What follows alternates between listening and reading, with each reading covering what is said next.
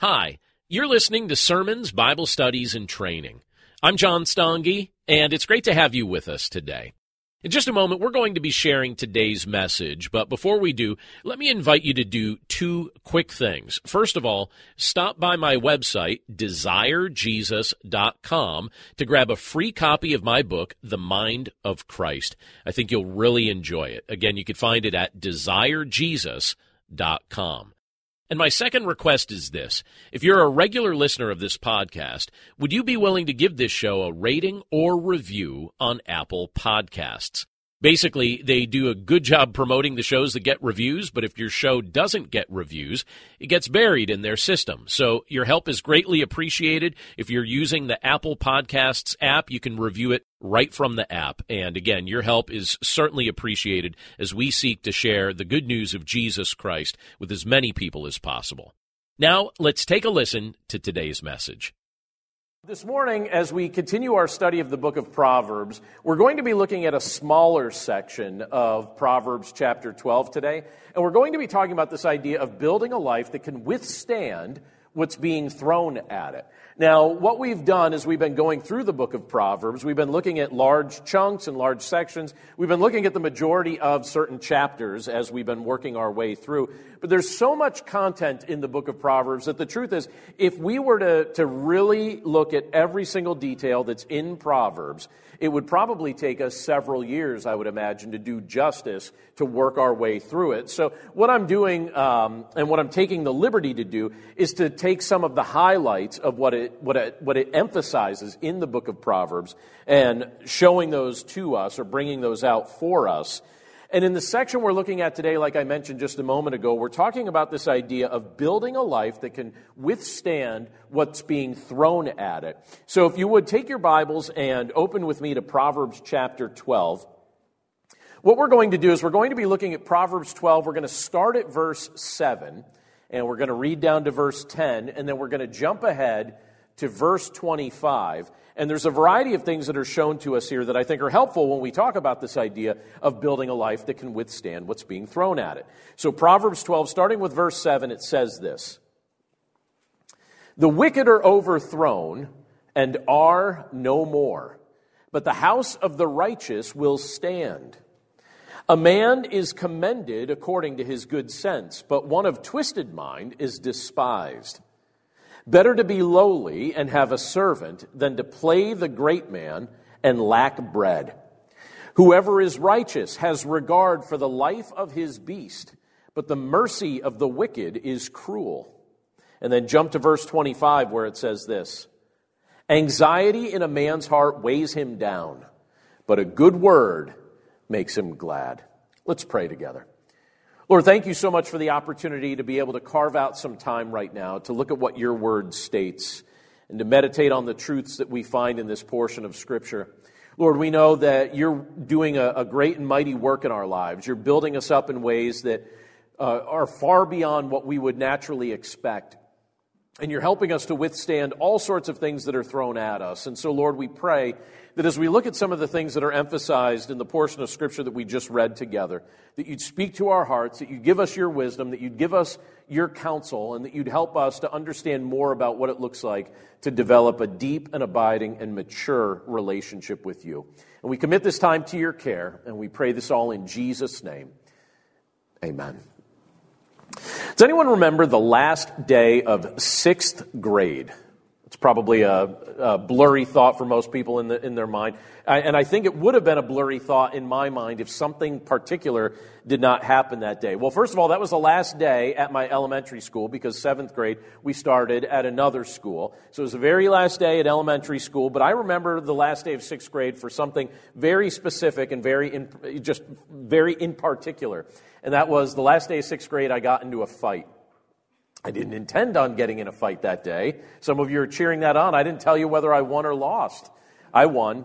But I got in a fight. I didn't expect it. And I don't even remember what prompted it. I have no idea what prompted it. I don't know if we were just overexcited about what was coming up with the summer. But what I do remember is that it happened during an outdoor gym class. So we had an outdoor gym class that day, last day of school. our gym teacher took us outside. We were out on the playground. We were doing things, and somehow we got into a fight. And I remember that being that it was the last day of school, our gym teacher had he was in no mood for this, right? He was in no mood for this kind of behavior, and he snapped. He absolutely snapped. So after yelling at me and yelling at the kid that I was fighting with, he took a basketball and he winged it as hard as he could at the other kid. And it whacked the kid, and then the kid bent over and started crying. And then the gym teacher took that same basketball and winged it at me. But because I knew that it was coming, I caught it. And then I smirked, and then I bounced it back to him. That did not help my case at all. But I remember thinking, in my mind, in my 6th grade mind, I was like, this day couldn't go any better. This day couldn't go any better. I just thought that it was fantastic. I definitely benefited from the fact that I was the second one to have the ball thrown at me, though, because he didn't catch me off guard. Now, some things in life, admittedly, catch us off guard, right? There's some things that catch us absolutely off guard. There are other experiences that are a little bit easier to anticipate when we get into the kind of the real details of life. And there are probably things that are being thrown at you right now at present, some of which may feel like it's come out of left field. So how are you presently handling what's being thrown at you? You've undoubtedly been dealing with all sorts of surprises and unexpected things. And I'm bringing that up because when we look at the portion of Scripture that we're looking at today, we're being invited to basically ask, are we building the kind of life that can withstand what's being thrown at it? Or are we basically living a life that seems to be continually caught off guard by the things that come our way? Now, admittedly, for all of us, it doesn't matter what season of life you're at. Some of us in the room here are young. Some of us are older. Same with those of you joining us via the live stream. But for many people, this year has been a year that has been constant, unforeseen challenges. Constant, unexpected difficulties. Some of us are dealing with changes in relationships. Some of us are dealing with changes in occupations.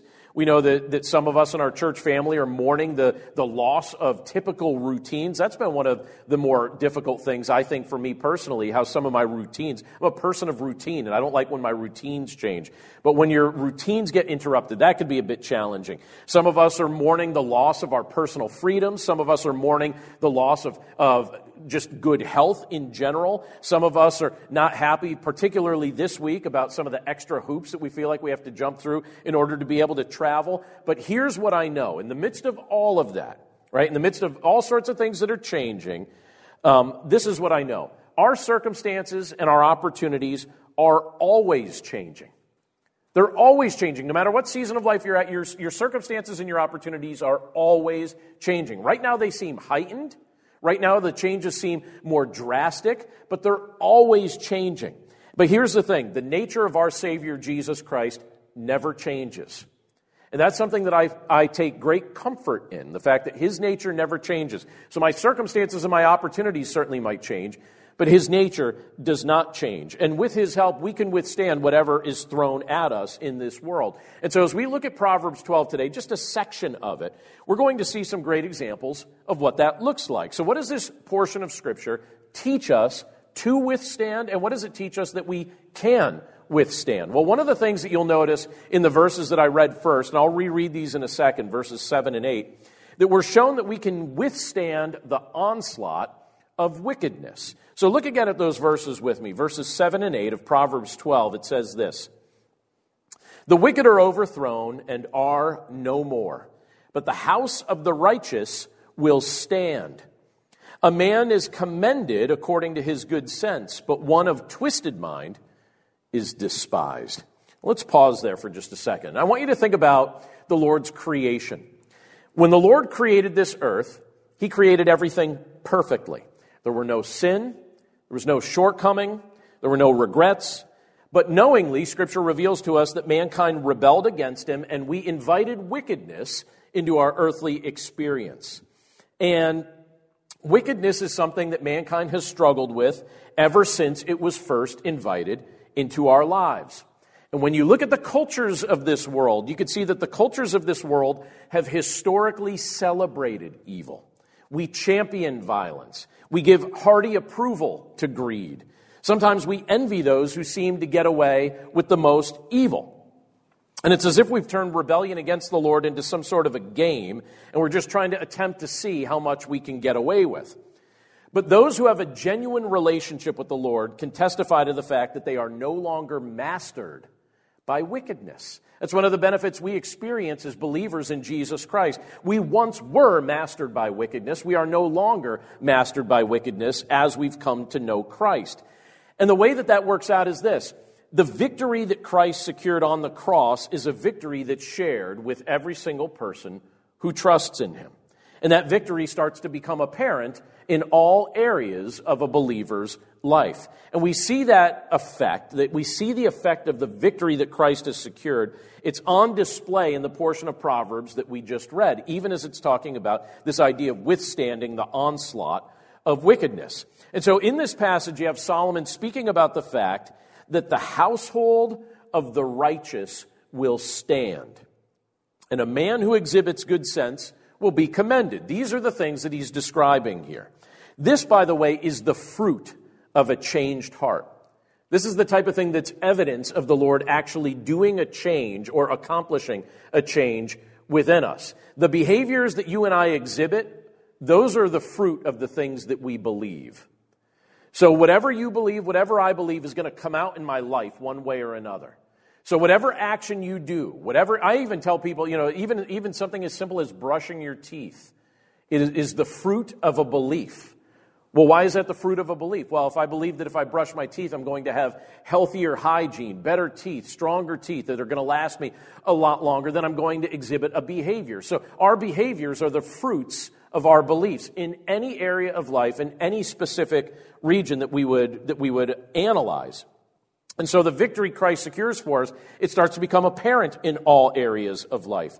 And the fruit of a changed heart starts to show itself in the righteousness that's exhibited in a person's life through genuine faith in Jesus Christ. And that shows up at home, and that shows up just in general in our life. It shows up in each of those spheres. And it stands in stark contrast to the long-term effects of those who persist in wickedness. And so Solomon, like he's doing all throughout the book of Proverbs, he's trying to show us contrasts. He shows us a contrast between wisdom and folly, righteousness and wickedness. He does this in each section that we've been working our way through. And Solomon tells us that those who continue to embrace wickedness will ultimately, the words he uses here, will be despised and will eventually be overthrown. That both things will happen to them. They'll be despised and they'll be overthrown if they continue to embrace wickedness. But here's the thing. If you believe in Jesus Christ and your faith in Christ is maturing, odds are you're probably at a spot or you're developing a mindset where you're starting to say, all right, I should not embrace wickedness. I once embraced it, but I shouldn't embrace it any longer because I have Christ in my life. But even if you follow Jesus Christ, wickedness is still coming at you from all kinds of directions. And I don't think I ever realized that as much as I did when I first became a father. One of the things that I feel a responsibility for as a father is what takes place in my home. I want my home to be a place where Christ is honored. So if, my children growing up in our home, I want our home to be a place where Christ is honored. There are certain things I want to screen out, whether it's something that would literally come via a screen or other influence. There are certain things that I don't want us to say. There's a certain mindset that I want us to demonstrate toward one another. The fruit of the gospel, I want it to be on display in my home. I want our home to be a place where Christ is glorified and lifted up. But it's hard at times to screen all forms of wickedness that want to invade your life or invade your home. And that never truly became as crystal clear to me as it did when I became a dad and was trying to filter that out, not just for myself, but for the benefit of our children, trying to filter those things out. Because here's the thing I've learned about evil. You don't have to go looking for it. You don't have to look for it. It's looking for you. You don't have to go try and find it. It's trying to find you. It's trying to hunt you down at present. And that would seem like a hopeless cause when you think about it from that angle. You know, if you think about the fact that, hey, I'm not even looking for it, but it's still trying to find me, that feels hopeless. That feels like, in my mind, to a certain degree, it seems like, all right, that's a very defeated mindset, or that's something that I would really be struggling with, if not for what Scripture reveals to us about what Christ is doing for us. I love the fact that Scripture tells us that with the strength of Christ, we actually can withstand evil. We're actually equipped to do so. One of the best portions of Scripture that illustrates this is from Ephesians chapter 6. Now, Ephesians chapter 6 talks a lot about the spiritual battle that's going on all around us. And there's things that happen before the verse that I'm about to share and things that happen after this verse. But notice what it says in Ephesians chapter 6, verse 13.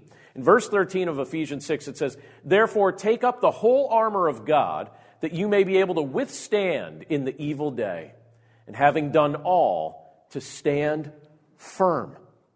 Isn't that a helpful portion of Scripture? One of the things that I'm encouraged by when I look at that portion of Scripture is the fact that, yes, the Lord's told us that there's evil in this world and the evil is actively pursuing us, but He's also told us that He has not left us unequipped to deal with it. We've been equipped by Christ to deal with the evil that comes our way. And the Scripture here teaches us that ultimately, it says, "Therefore take up the whole armor of God, that you may be able to withstand in the evil day, and having done all, to stand firm." So we're told in Scripture that we have been directly equipped by the Lord to be able to withstand evil. So you and I, we are not powerless in the midst of this struggle. And I'm grateful that even though we live in a world that is tainted with sin, we've been given the tools we need through the Spirit of God to withstand evil when it comes looking for us. So it's not a hopeless case that we find ourselves in. We can withstand evil when it throws itself at us. But Solomon goes a little bit further here when you look at what he tells us in Proverbs chapter 12, to not just talk about things that are coming at us from the outside, but he segues immediately from that thought to something that can be exhibited in our lives from the inside. And he also invites us to be people who withstand a haughty attitude. Do you use that term, haughty? Like, what do you think about that? I mean, like, when you think of somebody that's haughty, you think of someone that's proud. You think of somebody that's overfilled with themselves, overemphasizing their own desires, looking at themselves and thinking that they are better than those they interact with. And look at what Solomon says, related to this idea of withstanding a haughty attitude. When you look at verses 9 and 10 of Proverbs 12, he says it this way. He says, "Better to be lowly and have a servant than to play the great man." So it's like, then to pretend that you're something great, right? Than to play the great man and lack bread. "Whoever is righteous has regard for the life of his beast, but the mercy of the wicked is cruel." Now, several months ago, I had the opportunity to interact with a man that I did not know very well. In fact, I had just met him. And we have a common friend, so I was introduced to him through this particular friendship. And during the course of our conversation, something about him just seemed off to me. Do you ever meet somebody and almost immediately you could just perceive that something is off? So as I'm having a conversation with this guy, I realize, all right, something is off. And I wasn't immediately able to put my finger on it, but I could just tell something seemed not right.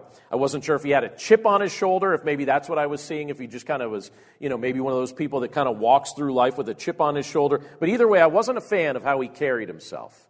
And that became apparent to me very quickly, right away. And then he confirmed it by changing the conversation to something that I was very surprised that he changed it to. He turned the conversation. Imagine being in a conversation with somebody and them doing this, how weird this would be.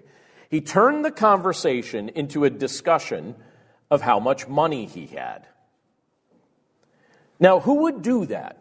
Is that not the weirdest conversation? Why would somebody do that? He turned the conversation into a bragging moment about how much money he had. Now, I don't actually know if he has the money that he claims to have, but what I do know is this. He definitely wanted me to think that he has the money that he has.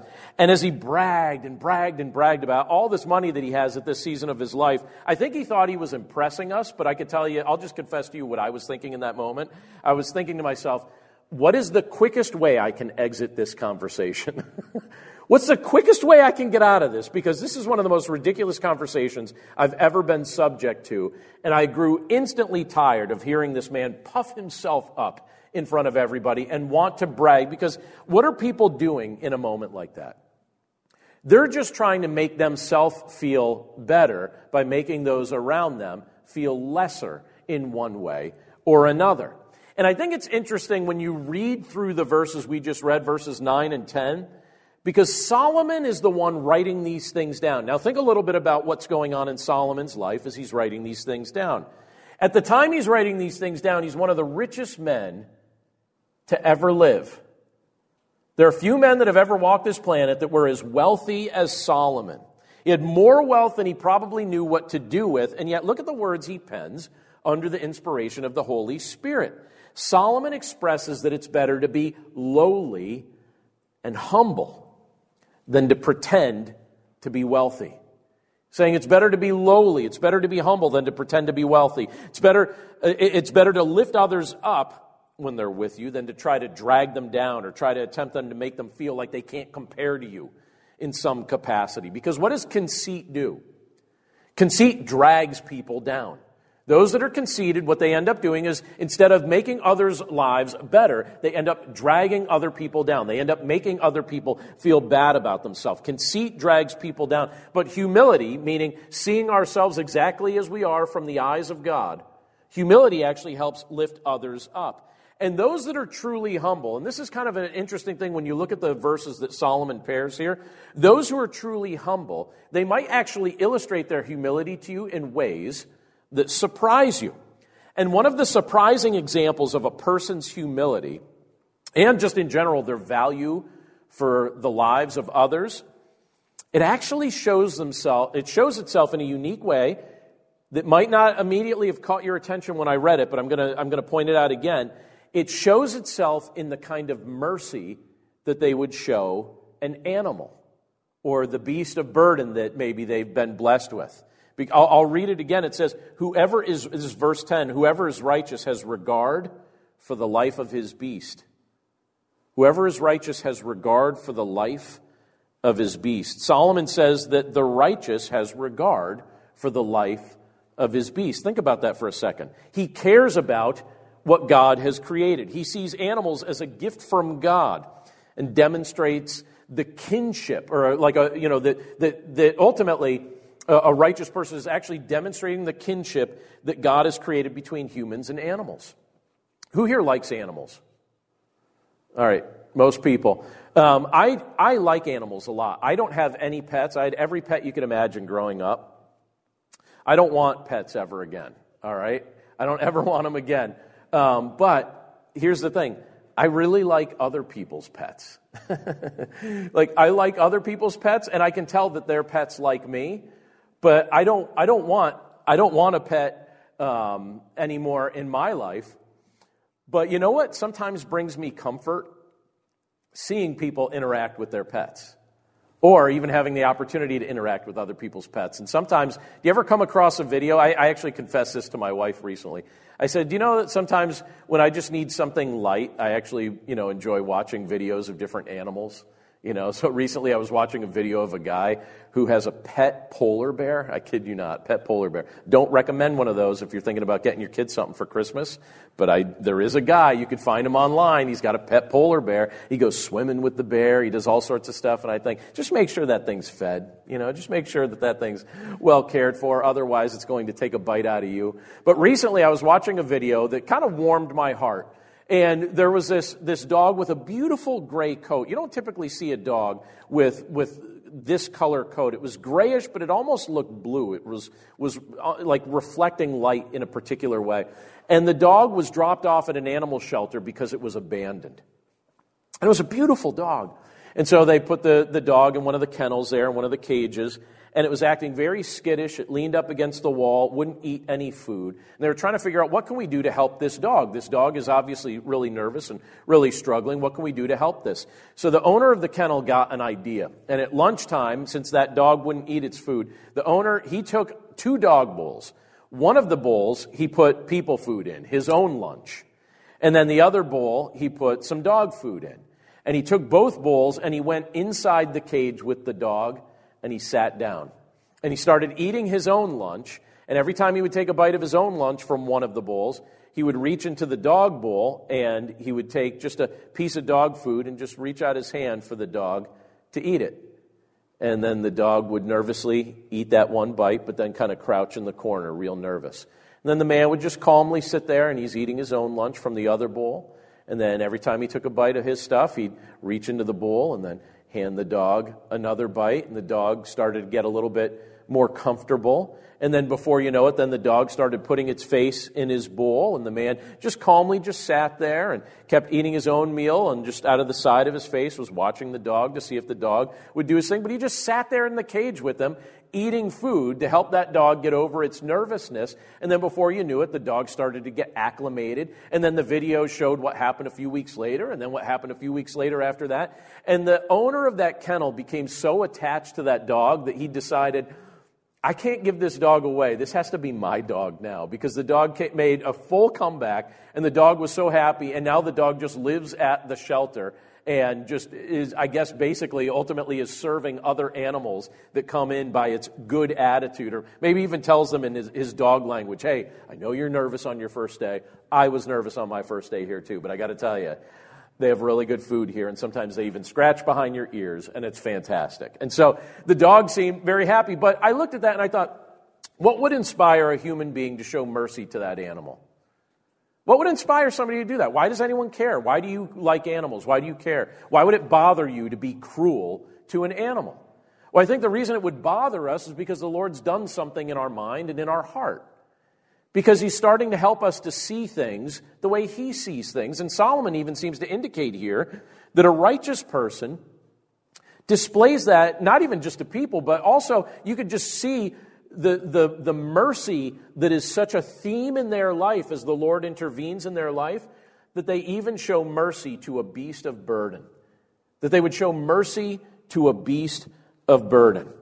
So it was an act of humility, and again, when I was watching that video, it was an act of humility for that man to be willing to sit down in that cage with that dog. But when I look at something like that, I think, isn't that exactly what Jesus Christ has done for us? When you and I think about the situation that we were in, he saw us at our lowest. He saw us when we were scared. He saw us when we were in a hopeless state. And he sat down and he ate with us. And he showed us mercy even while we were living like animals. And he invites us to model that mercy. He invites us to model his humble mindset toward others while resisting a haughty attitude. And I think that's part of why these verses are coupled together. I think they're complementary. And here you have Solomon bringing this up, this idea, if we're building a life here ultimately that can withstand what's being thrown at it, well, one of the things we want to withstand is a haughty attitude, because a haughty attitude does not reflect the heart of Christ. But a merciful, lowly, humble attitude reflects the heart of Christ. Well, Solomon brings up one other thing in this portion of Scripture that we'll emphasize today, and I hope it's helpful to you, because I think it's certainly something that's helpful to me.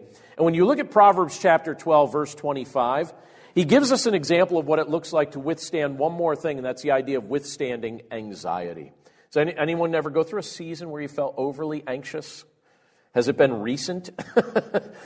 Sometimes we feel anxious about all sorts of things, and when you look at verse 25, Solomon says it this way. He says, anxiety in a man's heart weighs him down, but a good word makes him glad. Let me read that again. He says, anxiety in a man's heart weighs him down, but a good word makes him glad. Now, when someone is going through a season of anxiety, you can sometimes tell just by looking at them. Frequently, you could tell just by looking at them, because the expression on their face will be down. Maybe they'll sit a little bit lower in their chair. Maybe their shoulders will seem a little bit more hunched when they're walking. Sometimes their pace can be a little bit slower. Sometimes their energy level might seem like it's depleted. There are definitely external signs that signify what's taking place in a person's heart. And if they're overcome by their worries, if they're overcome by their fears, their heart begins to just display that it's weighed down and it begins to feel heavy.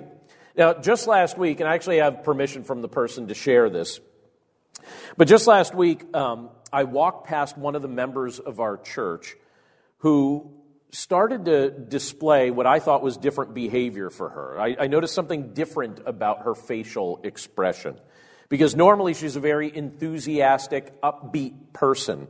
But that day I could tell, just by looking at her face, that something was troubling her.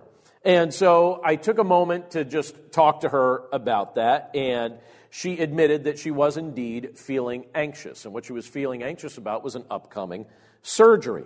And she was burdened by the thought. She was very nervous. You know, when you have something like that coming up, a medical procedure, a surgery, anything coming up like that, if you've ever dealt with something like that, you can't stop thinking about it usually until it actually takes place. And you start to feel nervous, even if it's something minor, even if it's something routine. And she was very burdened by the thought. It was a day before her surgery. She was very nervous. And so we talked about it for a minute, but then a few of us just gathered around, and we took a few moments to lift her up in prayer and to offer her words of encouragement, and it seemed to help. And thankfully, everything went well with her surgery. She was fully well, and she's doing fantastic, and it's great to see that. But it's hard when somebody that you care about their well-being when you see them dealing with anxiety, you can see that it really does weigh a person down. It gets in your mind, and it makes everything feel heavy. And this is what we're actually telling ourselves when we're dealing with anxiety. When we're wrestling with anxiety, we're basically telling ourselves that we need to handle the things that only Jesus can handle. We're putting the weight on ourselves that doesn't belong on ourselves. We're supposed to give it over to Him, but we start carrying it like it's our weight to carry. It makes us feel like we've been forced to carry a load that's beyond our ability to carry, which indeed it is beyond our ability to carry if we're trying to do it in our own strength. But when we're burdened by anxiety, we find ourselves in a spot where we're influenced to think that help is not available to us, and we're completely alone in our struggle. And sometimes people get into a spot where they feel like that's the only thing they will ever experience, that that's what the rest of their life is going to be like, that they are going to just be in a spot of anxiety for all time. And then you come across a portion of Scripture like this from Proverbs 12, and in verse 25 it reminds us that there is an alternative to being weighed down by anxiety. Our fears like to keep us hunched in a beaten down state, a beaten down position. But here the Scripture tells us that a good word can make us glad. A good word can make us feel light again. A good word can be used by God to lift us up. And I think it's interesting that it talks about this idea of a good word having that kind of accomplishment, because there's no greater word than ultimately what the message of the gospel is trying to convey to us. The word gospel literally means good news. And good news is proclaimed and demonstrated all throughout the pages of Scripture. In the gospel, we're told that God created the world and that He created humanity perfectly. And then we're told that we rebelled against Him and became both sinful and condemned. But in His mercy, He chose to offer us a second chance. Scripture tells us that Jesus, the Son of God, came to this earth in flesh, and then He lived the perfect life on our behalf. And then He took the punishment for our sin upon Himself at the cross. And then He died in our place. And then He rose from death. And then He defeated sin, and He defeated Satan, and He defeated death. And He assures us that through faith in Him, we'll be forgiven. And we'll be given a new life. Scripture also tells us that in Jesus Christ, we are no longer condemned. We're made righteous. We're made holy in His sight. And that's the type of thing that you and I are supposed to dwell on. That's the type of message that we're not only to be preaching to others, but we're to be preaching that message to our own heart as well. So what message do you preach to your heart? Do you ever take some time to analyze what you preach to your heart? I get to preach to you usually once a week, maybe twice a week. And maybe even if you listen to the back recordings, maybe even more than that. But I'll never have the opportunity to preach to you as much as you get to preach to you. You preach to your own heart all the time. So what do you preach to your heart? What message are you reinforcing to your heart? Is it the good word of the gospel, or is it something lesser? Is it something that burdens you, that convinces you that your circumstances have no chance of ever improving? Or is it a reminder of what Christ has already accomplished on your behalf? Do you preach a message of condemnation to your heart? Or do you preach a message to yourself that reminds you of the fact that Christ already took your condemnation upon himself, so that you no longer need to live as one who is condemned, but one who's been set free from condemnation, one who is no longer under condemnation, one who's made holy and righteous in the eyes of God? The message of condemnation produces anxiety in a person's heart, but the good word of the gospel produces joy. And the Lord wants us to be preaching that to our heart. He wants us to be feeding on that. He wants us to be meditating on that truth, because as you're meditating on that truth, as you're preaching that message to your heart, it's going to come out in your life, and it's going to impact your other relationships. It's going to impact your relationship with your spouse. It's going to impact your relationship with your children. It'll also impact the way you speak to people that you don't even know very well, or maybe people you don't know at all. Whatever you're preaching to your heart is going to creep out of your life in one way or another. And if we're going to be people who ultimately trust the Lord and walk with him and withstand the anxiety that this world tries to throw at us, we need to be reminding ourselves of the good word of the gospel. We need to be refreshed by the good word of the gospel over and over and over again. So let me say this as we finish up this morning. With the power of Christ, your life can withstand what's being thrown at it. You have his strength to defeat the power of wickedness. You have his heart to combat a haughty attitude. And you have his hope to be able to repel the encroachment of anxiety in your life. So as we start off our week, as we're starting off, this day and this week together, I just want to encourage us to do something. And that's this: to welcome his presence in our day-to-day lives, and to let him continue to build us up into being the people that he's called us to be, who ultimately utilize his strength, who utilize his heart, who utilize his hope.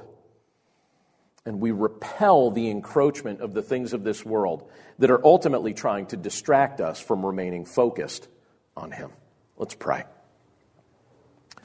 Lord, thank you so much for the privilege that it is to be able to look at your word together this morning. And Lord, we're so grateful for the fact that through your strength, we're enabled to build a life that ultimately can withstand the things of this world that come at it. Lord, we know that we wrestle with all sorts of things. There's all sorts of things that come our way. There's wickedness from every direction. There are haughty attitudes. There are things that try to provoke us to feel anxious and worried and burdened. But Lord, we know that we have true and genuine hope through you. And we pray that we would walk with that hope. Lord, thank you for your love, and thank you for your strength. And thank you for the ways in which you use your word to challenge us and encourage us. Lord, thank you for the fact that you haven't called us to somehow navigate life absent of your intervention. You're present with us. You're giving us your wisdom. You're giving us your strength. You tell us that we have been equipped to stand up against evil. So, Lord, we pray that we would use the equipping that you've entrusted to us, that we'd be good stewards of everything you've brought into our lives, and that we would put you first in all matters and in all areas. Thank you, Lord, for the privilege to be able to withstand what this world throws at us. And thank you for the fact that you promise to be present with us in the midst of all of it. We love you, Lord, and we thank you for all of these things, and we pray this all in Jesus' name. Amen. Hello, I'm Carol McCracken, and I'd like to invite you to join me and our team on the Your Daily Bible Verse podcast. This podcast examines one verse each day to learn more about God and His will for us. I'm excited to tell you about the new series the host team will share with you during this season of Lent. Each episode will be a journey to the cross. We will follow Jesus through some of his most significant steps in the Gospels, focusing on a particular verse as we always do. It'll be a progressive series. Join us daily as we follow Jesus doing what he was born to do to save us all. You can find us on Life Audio or whatever you listen to podcast content on.